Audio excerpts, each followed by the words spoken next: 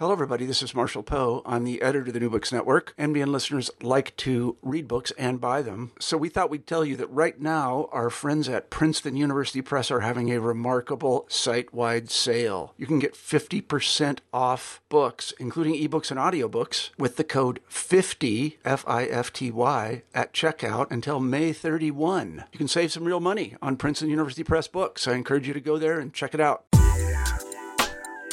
Hi there, I'm Carla Nappi, and this is New Books in Science, Technology, and Society. Welcome, and thank you for joining us. I just spoke with Raph Debont about his new book, Stations in the Field, A History of Place-Based Animal Research, 1870 to 1930. This came out with the University of Chicago Press in 2015. Now, this is a book that takes us through a number of case studies, all locally based, as a way to help us understand the importance of place-based research, and specifically research at biological field stations in the late 19th century and the early 20th century.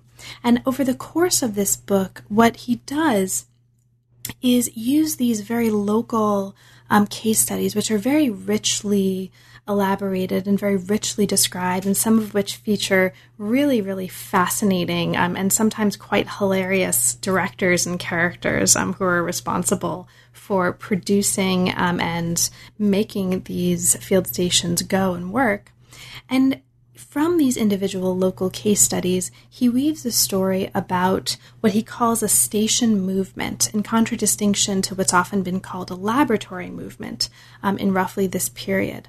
And part of this station movement involved some pretty dramatic transformations and changes that came from these localities but also transcended them. And these include transformations, as you'll hear about in the hour to come, in notions of experiment and experimentalism, in ways of looking, in the way that amateurs and practical naturalists are central to and are engaged in the work of field sciences, and in notions of nature, what it is, where it is, and how it means. So over the course of these several chapters, what we do is we learn about, and he brings us into some really wonderful cases and some wonderful places. And collectively, you'll come away, as I hope you'll come away with, I certainly did, with kind of a renewed sense of an appreciation for not only the field and the importance of the field in the history of science, but also a notion of what it means to talk about and to talk with something called the field. So it's a great book. I hope you enjoy it. I hope you have a chance to read it. And it really was great fun talking with him about it. So thank you for listening, as always, and I hope you enjoy. I'm here today to talk with Raph Debont about his new book, Stations in the Field. Welcome to New Books in Science, Technology, and Society, Raph, and thank you very, very much for making time to talk with me today. I'm really looking forward to it. Thanks for having me. So let's start by talking a little bit about how you came to work in the field, and specifically, what brought you to history of science as your field of study? Well, as a graduate, I worked in cultural history, and I've written a graduate thesis, like they have them in Belgium, on an anthropologist. It was really a sort of biography, and that got me interested in the history of science. Really, I didn't take any history of science courses during my history training. But it was really this biography that got me triggered.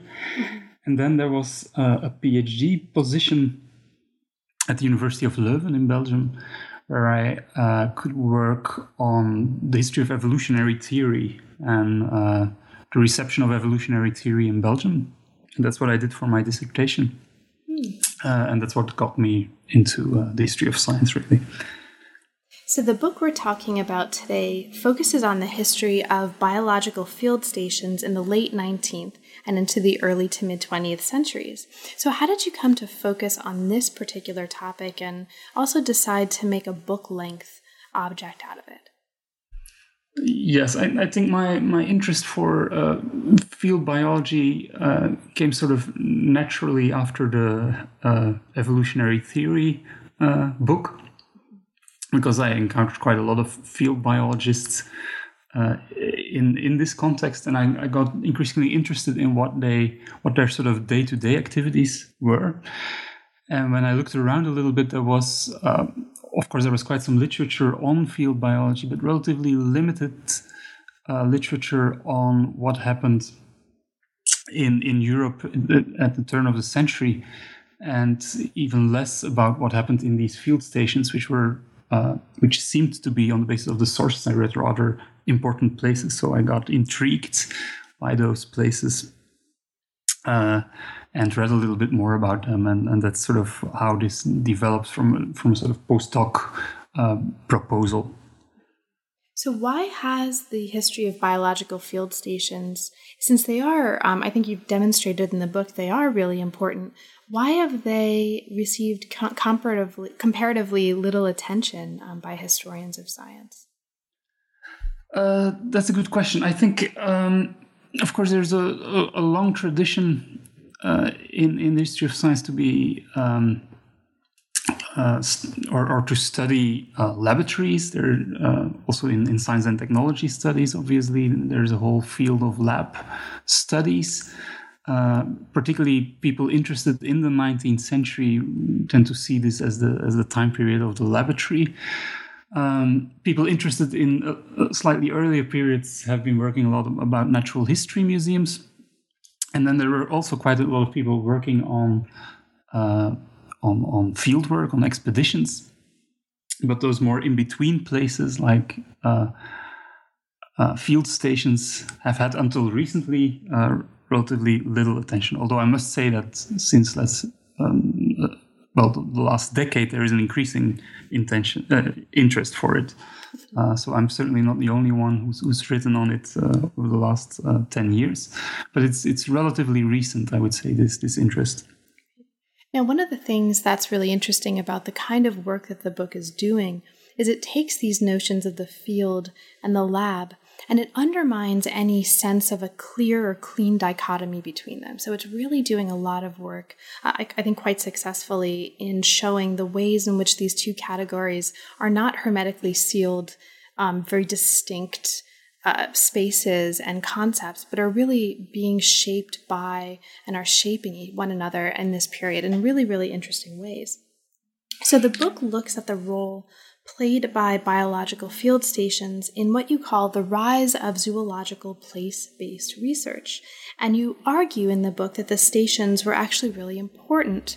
And in part, they're important in a way that I just sort of alluded to in generating new kinds of scientific practice, in generating new theories, and in generating new networks. And we're going to see this play out over the course of several case studies in the book, and very briefly over the course of the conversation today.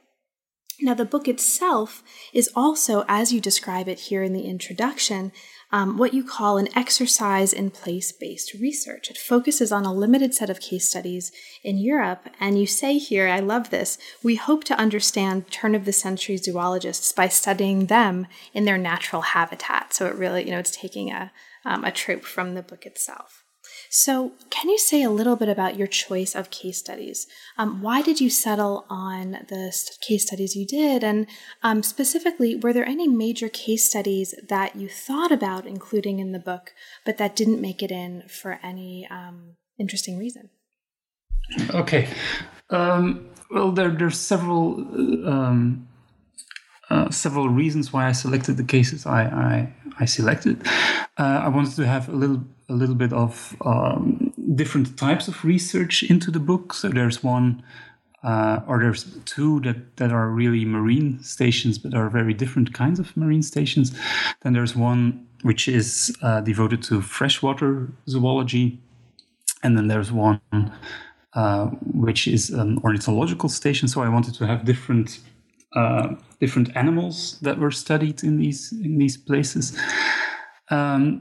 And then I wanted to have stations that developed field-oriented research, because I wanted to counter a bit the stereotype that these field stations were only outhoused laboratories. That's something that has been written by some authors, and I wanted to go a bit against that. So I took examples that really illustrate that a lot of fieldwork and innovative fieldwork was also performed at these stations.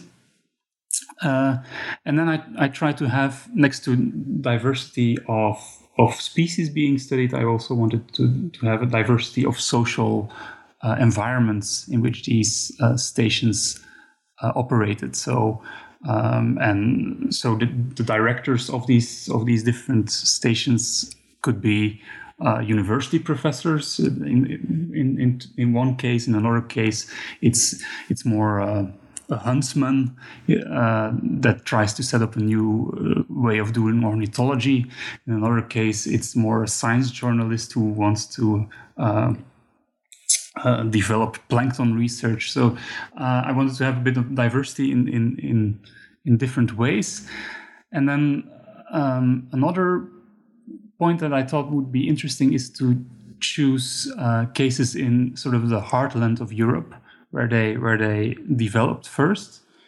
Because usually when we think of field stations, we might think of places that are really remote and somewhere in the wilderness. Whereas I wanted to show here that also they should be reachable by the people using them, and in a sense in industrial Europe of the late 19th century there was no real wilderness in the American sense of the word. So that's also why I took examples from Germany, France. These are the places where they really first developed in as part of a really modernizing world, I would say. So that's also why I picked these cases. Now you describe, and sort of getting into the first chapter, you describe the ways in which Germany and France were developing field stations in the 1870s and 1880s, and they're actually doing so in really different kinds of ways. So to kind of get our feet wet, right, in the nuts and bolts of what's going on here, can you talk a little bit about that? What are some of the most important ways early on here in the late 19th century that what the French are doing and what the Germans are doing in terms of establishing field stations is different? Mm-hmm. So in France, there was a lot of initiative taken from the universities, and they also tried, therefore, to have originally marine stations, later also other types of stations, relatively close to the university, so that university professors could go there with their students to do field work. So it was relatively top down. It was these well-known professors who had their own field station, usually also partially sponsored by themselves privately, partially sponsored by the universities. Whereas what Germans did was something quite different, at least in this time period. There was less of an initiative from universities, but more, let's say, people who on their own, on sort of private initiative, set up these stations. The most well known is the one in Naples, set up by Anton Doorn, and who went to the Mediterranean and to set up these stations. It was part of a sort of long-term tradition in the German lands to travel to Italy. The Italienfahrt, this was called. So that's a long tradition in the 19th century. And people would do this travel for cultural reasons, but also for scientific reasons. But it was obviously very complicated when you traveled to Italy to do research there, because you had to take everything on the train or whichever way you wanted to travel. And so these field stations were really set up to accommodate traveling German scientists, so that they didn't have to take everything, and that they would find all their glasswork and all their instruments and so on at hand when they arrived at the Mediterranean. This also meant that the people who went there weren't, for instance, the students of the directors of these stations. So that there was a rather different social atmosphere, I would say, than in the French stations. Now, the second chapter focuses on Anton Dohrn's work in Naples, and you really bring us into the station. It's the first kind of really substantive, nitty-gritty kind of bringing us into the details case study of many case studies that are really wonderful in this book. So let's go in there to kind of explore around this a little bit. So chapter 2 takes us into the Stazione Zoologica in Naples, and this is one of the biggest, one of the most influential, and one of the best equipped stations of the late 19th century. So it's quite a nice place to start. Now, it's founded by this German zoologist that you just mentioned, Dohrn, and to kind of get a sense of who he was and how he's coming to this work, can you say a little bit about him for listeners who may not be familiar with him? And maybe specifically, kind of what do we need to understand and know about him to understand what brought him to the founding of this station in Naples? Yes, so he was trained as a zoologist. He was from a relatively wealthy background, and he was a student of Ernst Haeckel, which is one of the leading Darwinians in Germany in the late 19th century. And he was also really inspired by the work of Haeckel, but he also fell out with Haeckel, and was relatively it became clear relatively early on that he wouldn't be able to have an academic career in Germany. So he tried to find a place for himself, and setting up this station was a way to do so. And his plans for this station were very, very ambitious. He really wanted to have a general biology that was developed there. So this included, for instance, evolutionary morphology, like it was developed by Haeckel. So the study of the development of the embryo and making evolutionary conclusions on the basis of that, but also physiology, but also the study of life habits of animals and so on. And his idea was to set up this station really in the center of German tourism of the time, of the late 19th century in Naples. This was a place where everybody would go to if they visited Italy. And he found money eventually for really establishing this huge building with a great aquarium on the ground floor. And the idea was also that tourists would visit the aquarium, and that this would partially pay for the equipment and for the infrastructure. And then on the second floor, there would be laboratories where visitors could work. And Dohrn had invented this very ingenious system that he would rent out tables at this station. So, for instance, the Belgian government or some society could rent a table and could send a scientist to work there. Now, what I try to show in the chapter is that because of the way he organized this station, and also because of the place where it was located, he stimulated a lot of research in a particular direction, so particularly laboratory work, but it also, at least to a certain extent, undermined more field-oriented work. And that this has to do partially with the fact that it was in the city. It was near the Mediterranean, but it was not Mediterranean as such, was not really accessible. The Mediterranean doesn't have tides, so you can't study in the tide pools. It was very well equipped, but it's also dissuaded visiting scientists to go outside. It was really a very efficient place. You could come there and people would bring you the specimens you needed, so you didn't have to go fishing for yourself if you didn't want to. So all this led to an orientation, let's say, more towards laboratory work, evolutionary morphology, physiology, those type of things, and far less to field work. Mm-hmm. It was the fishermen who would go out fishing for the scientists. And occasionally, some people would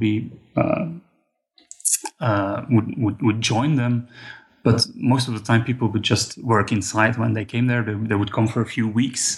Also, in this time period, there was a lot of publication pressure, so they would work on their publication and don't spend too much time in the field. And this was also a complaint of Dorn himself, right? He would have wanted them to spend more time outside. But what I try to show in the chapter is that the choices he made in terms of architecture, in terms of how he ran the station, that this worked against people doing a lot of field work there. That's right. And the chapter actually really nicely talks about this in the context of the various kinds of landscape that emerged out of this place-based research station, right? So it's not just a kind of geographical or a natural landscape. It's also a social and a moral landscape that's being created at any one of these sites. And this particular social and moral landscape that Dorn is creating is, as you say, really undermining an effort to get people into the field by being really controlling about access to certain kinds of space and access to the specimen. It's a really, really interesting part of this chapter, and you talk about this in terms of a normative landscape. So I just want to mention that for listeners.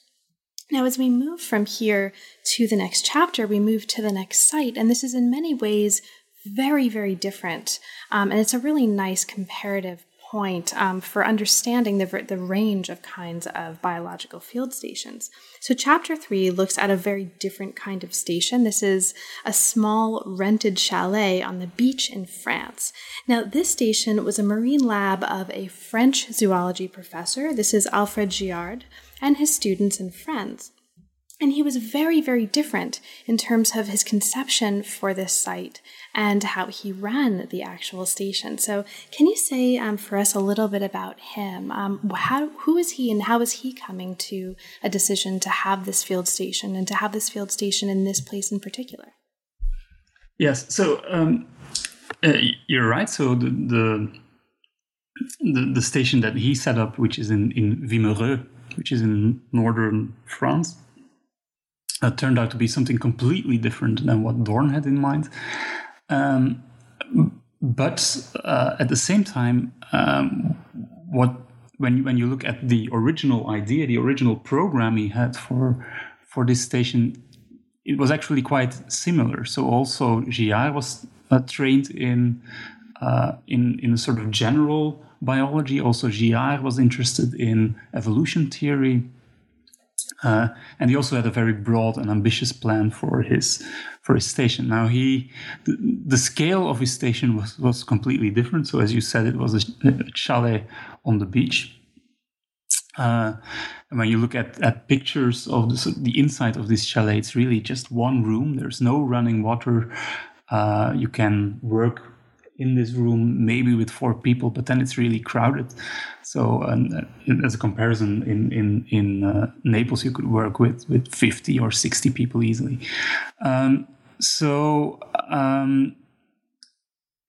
It's small.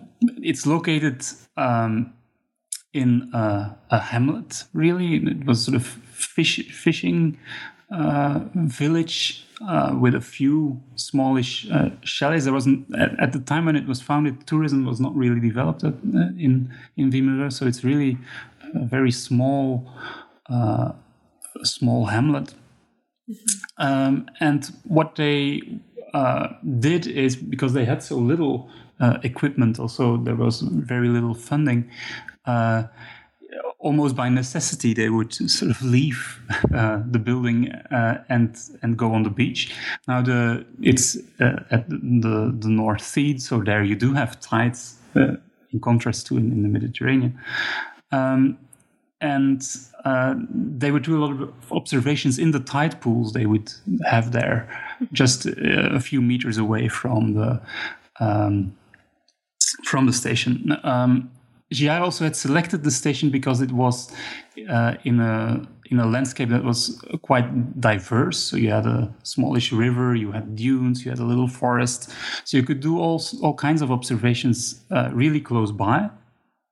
And because he was a professor, he was there with his students, he would also really push them towards particular topics, and fieldwork was one thing he thought particularly important, and so he could also really convince his students to do this work. Whereas Dorn in Naples, he couldn't do that, right? Because other people had paid the visitors their entrance to the station, so he really did not have any power over what they would research once they were there.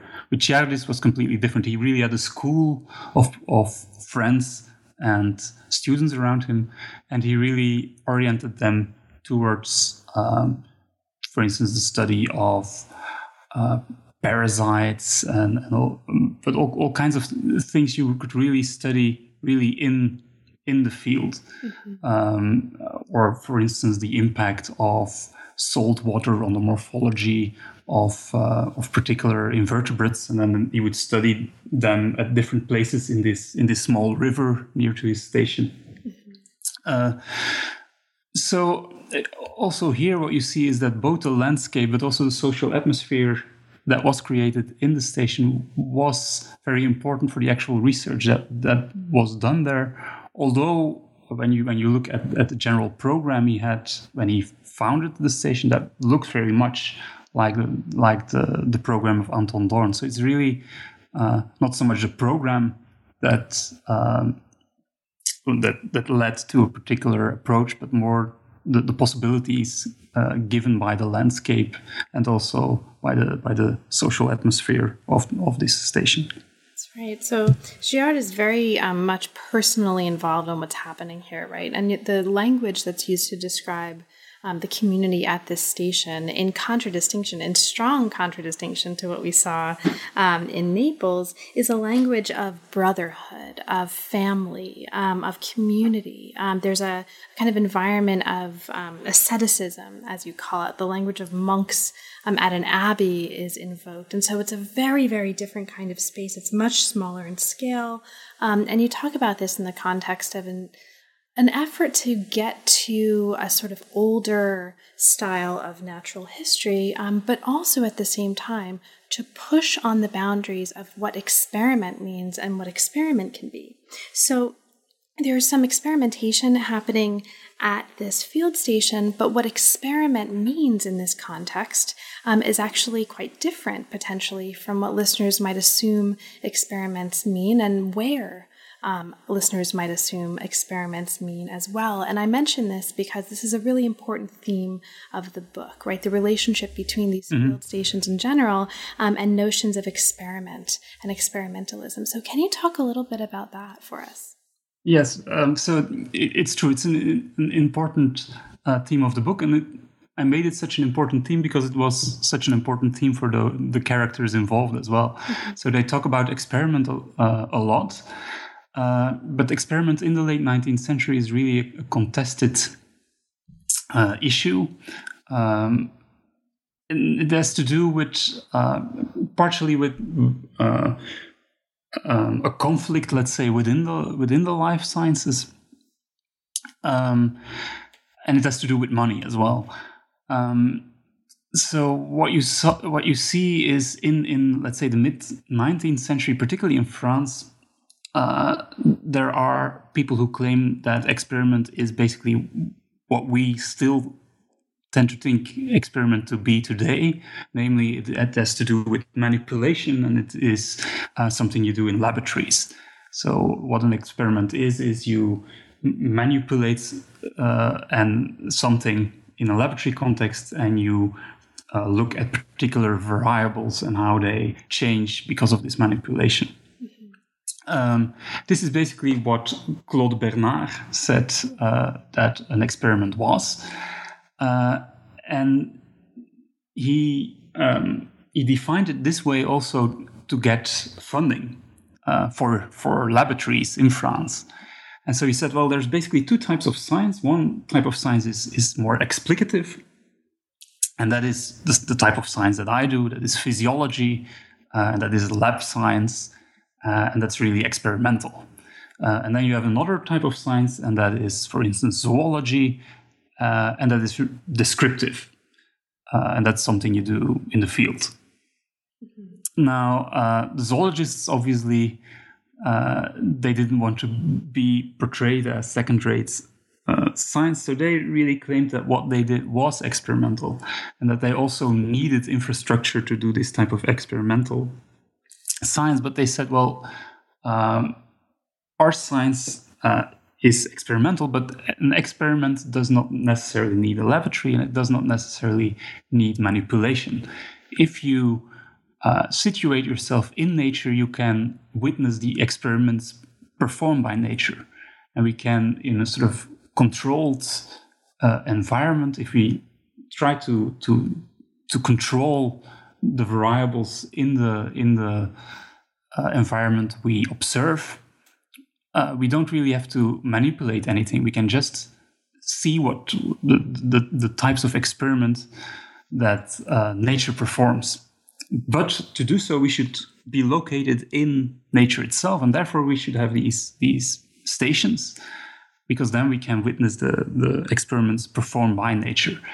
And this could imply all kinds of things, but it usually, for them, it meant that you monitor and all kinds of variables in a natural setting, and so you look for types of landscapes you can easily read, you can easily understand.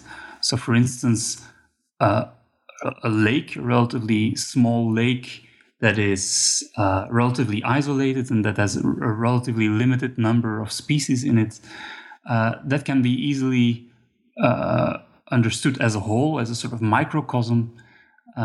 And then you could, for instance, see what the effect of temperature is on the plankton in the lake, and then you can describe this as a natural experiment. For instance, it's particularly cold, we see what is happening to the plankton, and then this is seen as a natural experiment. That is the way they would conceive of experimental research, which of course is something quite different than what I think most people would conceive of it today. Now, this research program that Girard and his students and his followers are undertaking is something that you're describing in terms of a kind of early ecology, right? So this is an ecological approach. And you talk about his approach in terms of a kind of environmental determinism, or an attentiveness to environmental determinism. Now, what that is and how that is and the implications of that wind up being really interesting and important as we move to the next chapter, where you're looking at the ways that these ideas and these methods, these ways of looking, as you put it, that Girard and his followers are developing, are traveling and are impacting sites that are well beyond this little chalet, right, on the beach in France. And you specifically talk about the importance of, among other things, their approach toward environmental determinism with regard to the ideology of the Third Republic. So as we move further into this story, can you say a little bit about this in terms of the broader political landscape that's making these ideas so successful in taking hold and moving beyond this rented chalet? Yes. So what Girard really was studying is how individuals relate to the environment in which they live. So individual invertebrates in his case, but the Third Republic was, or at least leading politicians in the Third Republic were very interested in science. So we're talking about the 1870s, 1880s, more in particular, and they really believe they can change the individuals of France by changing the environment in which they live. And so they are very, very interested in these studies by people like Girard who are studying invertebrates, because they think, well, if we can understand on sort of basic level how the interaction between environment and individuals work, we can also use that on a larger political scale, not to change the invertebrates of France, but also to change, for instance, the behavior of the citizens of France. So if we want to deal with issues such as alcoholism, for instance, or all kinds of degenerations that were perceived in the Third Republic, we could learn from the studies performed in a place such as Wimereux and make a sort of sociological translation of them. So they very much believed that zoological study could inform, well, the politics, really, of the Third Republic. And this chapter 4, does a really interesting job of looking at the ways that this network, right, of students and followers is able to, through the movement of this very, very particular approach, attitude towards science, right, this way of looking, is able to influence lots of different fields. So the chapter looks at paleontology, what's happening in museums, agronomy, applied fishery, and also some really interesting attention here is paid to psychology. So you talk about comparative or zoological psychology, and also to sociology. And the chapter talks a little bit about social ecology and that notion and how that's related to what we've just been talking about. But as we move through the book, we also move to a few other sites, right, that also deserve our attention. And one of them is the next site here. This is a lake microcosm. This is a site devoted to freshwater biology and to a lake in particular. So this is a really nice transition here in the book because you basically show, in moving us to this next field site, that Giard's marine biology was quite influential on a group of scientists or other interested science practicing people, right, who may or may not be defining themselves as scientists, that we can call limnologists, right? These are people who are studying lakes and lake ecologies. One of these people, in 1891, founded Europe's first station for studying freshwater biology, and this was a man named Otto Zacharias. So can you talk to us a little bit about him? Who is he, and why is he interested in setting up a field station?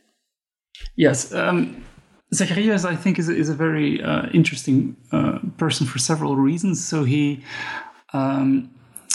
really worked most of his life outside of academia, but had a very strong interest in science.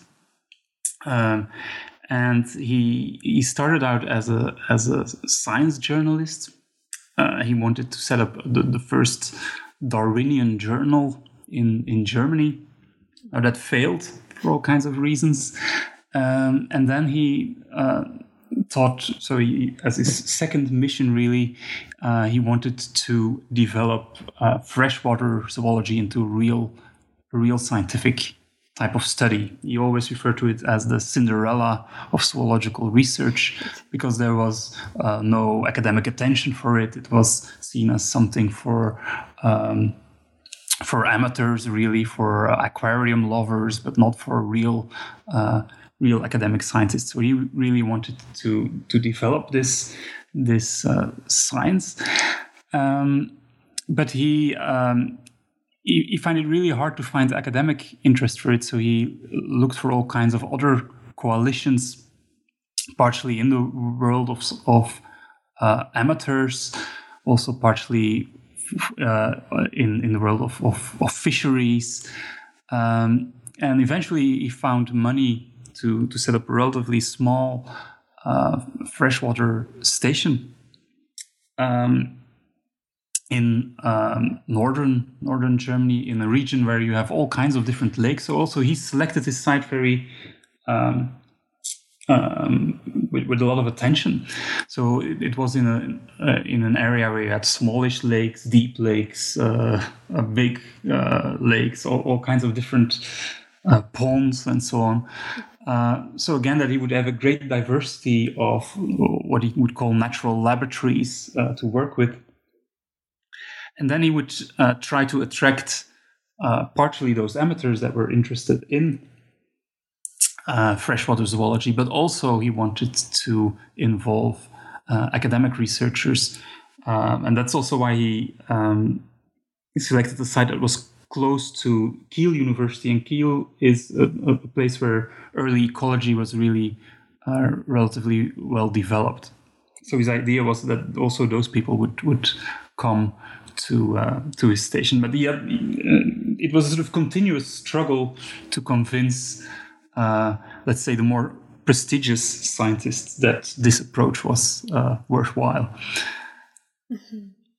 Now, there's a really interesting attentiveness in this chapter to how important and the ways that this was important. The interaction between people who had more academic training and amateurs and practical naturalists was for the functioning of this station. And so are there any particular ways that the station is functioning here that were especially shaped by this overlap and this interaction between these ostensibly different kinds of researchers? Yes, I think so. So would say that the amateur tradition was more sort of qualitative research, whereas the people that were brought in early on with a more academic background really had an interest in quantification, for instance, of plankton. And so both were merged to a certain extent in this station. And eventually, you would also see that this station, although it was after Zacharias' death, so he couldn't really witness that, it would be taken over by more academically oriented scientists. That's also something you see in several cases, that they were actually initiated by people with a more amateur background, but that eventually when research developed there, that universities or all kinds of institutes would take over these stations. And that's also what happened in Pleun, the station of Zacharias. And this is also a really interesting transition point, because the guy who took over after Zacharias died is a distant relative, right? He was a limnologist that was a distant relative of the guy who's going to found the observatory that we're going to talk about next. So as we move from, like the death of one founder to the emergence of another, we move to birds. And this is a fascinating chapter. This is chapter 6. It turns our attention to ornithology. So we move out of the seas and out of the ponds and into the skies. Now here we're going to look closely at the history of an ornithological observatory in East Prussia. And this is an observatory that's founded in 1901 by the distant relative of the guy who took over after Zacharias died, right? And this guy is super fascinating. He is a hunter, a naturalist, a minister, definitely not your average run-of-the-mill academic scientist. And he deserves probably his own book. So can you introduce him for us, because he's so fascinating? Yes, he's an intriguing person. So his name is Johannes Thienemann. And he has this strong fascination for birds. And because of this fascination, he decides to move to a place very much at the margins of the Prussian of Prussia, in a region that is now in present day Russia, Rositten, and it's really a sort of outpost. And the reason he moves there is because there's a peninsula which is very important for migratory routes. It serves as a sort of bottleneck for birds migrating from Russia and the Far East to Southern Europe and to Africa. And he thought this would be an ideal place to study, the whole mechanism of migration. He called this the Great Migration Experiment. So he also used this term of experimental, or he also wanted to have this aura of experimentalism. But he he was very much a hunter and also a practical naturalist, if you want. And that was certainly not atypical for ornithologists. Ornithology was really, as a discipline, somewhat separate from the rest of biology. It was performed by a different type of researchers. And Thienemann was one of these typical ornithologists, I would say. So interested in migration, but also in the height of birds' flight, the speed with which they fly, the type of things they eat, those type of issues. And he developed all kinds of research practices to study these, and he particularly used the landscape of Rositten as a way to understand all these things: migration, the speed of flight, and so on. So he developed things he also would call experiments. Again, we wouldn't consider them real experiments today. To study all those things, and particularly bird migration. So he was the one not to invent, but to really develop bird banding. Mm-hmm. So they would catch birds in Rositten and release them with bands or rings around their feet, and then they hoped they would return, or people would send the rings back to Rositten, which they did in large numbers. So, for instance, they could trace the stork, or they could trace the stork migration to southern Africa in this way. So they developed all kinds of these, let's say, low-tech tools to study bird migration from this one particular place in East Prussia. So now that we're talking about birds, my cat just came into the room, so it's not impossible. She's going to want to get in on this conversation. So we'll see what happens. Okay, good. But this guy, Thienemann, is fascinating. He knows how to write for a wide audience, and he's got quite the personality when he does so, right? So you describe some of that writing in this chapter, including his description of something called the Kentucky Club, in which, right, to become president, one needed to, this is a quote, have received at least one shot wound and then healed without medical assistance. So there's this kind of funny, right, but kind of machismo like involved here. There's this sort of masculinity that we're also going to see actually coming through in the next chapter, right? When we look I think in a sense it's typical for these field stations, or at least for many of them, that you do have this very strongly gendered self-image of the people working there. Definitely. But one of the other really interesting things that's happening in this chapter, it's something that echoes, again, what's happening in the chapter before, and what's, I think, a prevailing theme throughout the book in different ways. And this is the importance of amateurs and sort of practical naturalists. So you describe the importance of what's going on here in this Ornithological Observation Institute or station as a civic enterprise, right? The research is relying here on mobilizing a large network, and this is a network largely of amateurs. So can you talk about the significance of understanding this as a civic enterprise here? Yes. So this really is something that is organized by people that come from outside of academia, that come from outside of government institutions, but that come from the world of natural history societies or ornithological societies, or fishery societies, or all those kinds of, well, indeed, civic organizations. And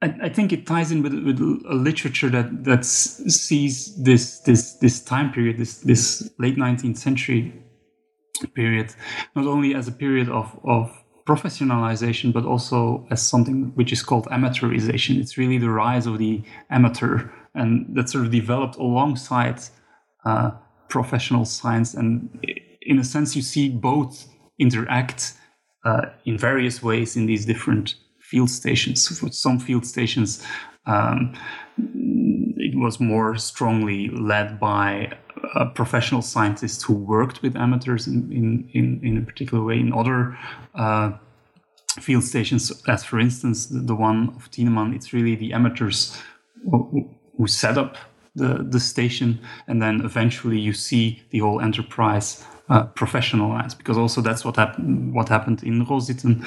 Eventually it was also taken over by academically trained biologists who had slightly different interests and a slightly different way of presenting themselves. So they wouldn't have the Kentucky Club, for instance. They would also wear slightly different clothes. So you also see this distinction, professional, amateur. It's something that is important for the time period, but it's also continuously challenged. And one of the places where that happens is those field stations.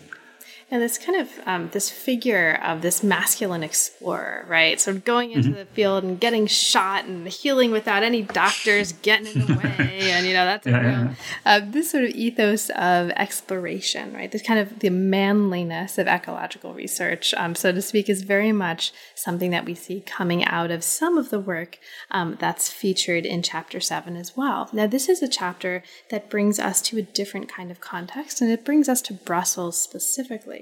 This chapter considers how field stations really changed what was happening in museums in the early 20th century and vice versa, how they were shaped by what was happening in museums as well. So the chapter focuses on the Natural History Museum of Brussels, which, as you show here in this chapter, is kind of radically transforming its operations between the 1890s and the 1920s. Now, this museum set up a cluster of field stations. Many of them were very poorly equipped. They weren't meant to last. They were meant to be very temporary. But despite this, they were really decisive, as you show in this chapter, in transforming the nature of the museum from a space that was focused on the activities of classification, of exhibition, to something more like an exploration museum, as you put it here. So I'm just going to hit the ball back to you and ask you to talk a little bit about this. What are some of the most important ways that what's happening here at this Natural History Museum in Brussels is changing as a result of this relationship? Yeah, I think you summarized it very well.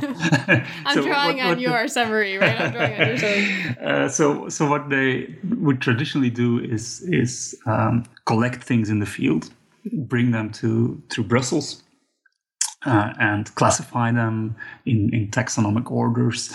It's basically what you still see in some older natural history museums today, like endless galleries of butterflies or beetles or stones, where they are neatly ordered in categories. And also the idea was that ideally you would have everything from the entire world. So you would, which also meant that you would buy a lot of things from people you didn't really know, and that the people in the field weren't usually connected to the museum. So the curators of the museum wouldn't do field work. Now this changes towards the late 19th century, and they start to say, well, exploration is really important because we need to know the context where the material comes from, and we can only trust our own people. So what we want to do is we want to send people to the field who really study the material, for instance, the animal species in the context where they live, and then we can also show it to the audience in different ways. So we don't have to show them as taxonomic categories. We can also show them, for instance, in interaction with the things they eat. And so what they developed is what they called an ecological box. So that shows, for instance, a particular beetle with the with the plants it eats and with the nest it makes and those type of things. So it shows you something of the ecological context from which it comes, but also something about its behavior and so on. So you see that the spatial context of the things that are collected become more important, and that also the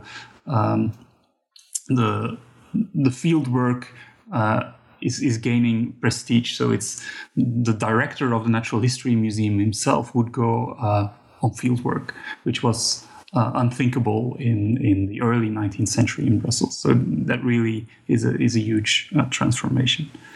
And of course, for organizing this, they wanted to have all kinds of field stations. So they had a marine station, sort of small one, a freshwater station. They would have what they would call mobile terrestrial stations. So they had all these infrastructure. Of course, they didn't have money, or they didn't have a lot of money to equip them very well.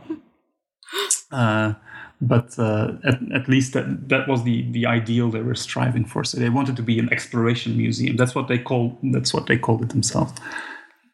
Now, as we come here to the end of the book and our conversation, I think it's useful to go back to the beginning. Now that we've heard at least a little bit about all of these really fascinating case studies, and we have some understanding of some of the major threads that are running through all of them, right? The importance of a notion of experimentalism, the importance of networking, among other things.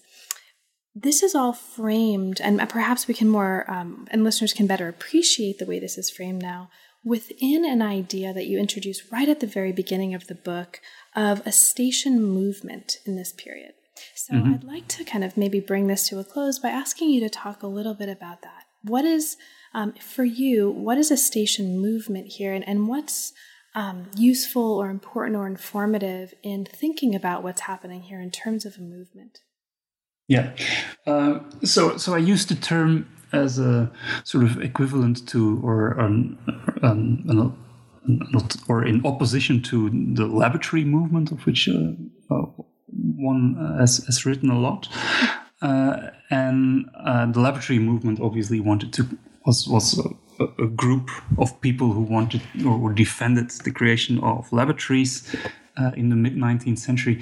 And what these people involved with the station movement do is they claim that it's really important to study nature in nature itself, that you have to locate yourself in nature in order to understand nature in all its complexities. But laboratories won't do, because laboratories only give a simplified version of nature. And so that you really have to locate yourself in the landscape that you want to understand, that you want to study. And that's really the sort of core idea of this movement, that you really have to understand a particular place in all its complexity and to understand all the interactions between organisms in this particular place if you really want to understand nature. And in laboratory contexts, you can understand particular things because you have a good controlled environment, but you, according to the people that are driving this station movement, you will never understand the complete complexity. And if you want to understand that, and if you want to understand the interactions of animals with each other and with their environment, you really have to locate yourself in nature.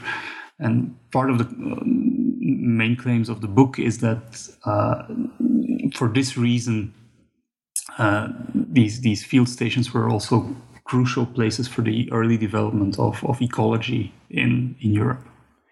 And what it meant, as you show in the book, to be in nature was itself interesting, right? I mean, there's sort of a lot of these stations, being in nature means being in a context where agriculture and fishing and hunting and tourism are very much a part of the landscape, right? And it's sort of indispensable in understanding nature to understand what's happening in terms of these industries, which are very much part of what it means to be in nature. So now that we're at the end of our conversation, it's an extraordinarily rich book, right? We could have talked, and I think we talked about this at the very beginning before we started recording, we could have talked for easily an hour about any of these chapters. So there's, of course, a lot we didn't have a chance to get to. Is there anything in particular, though, that we didn't have a chance to talk about that you'd like to mention for listeners? No, I'm okay with the topics we addressed.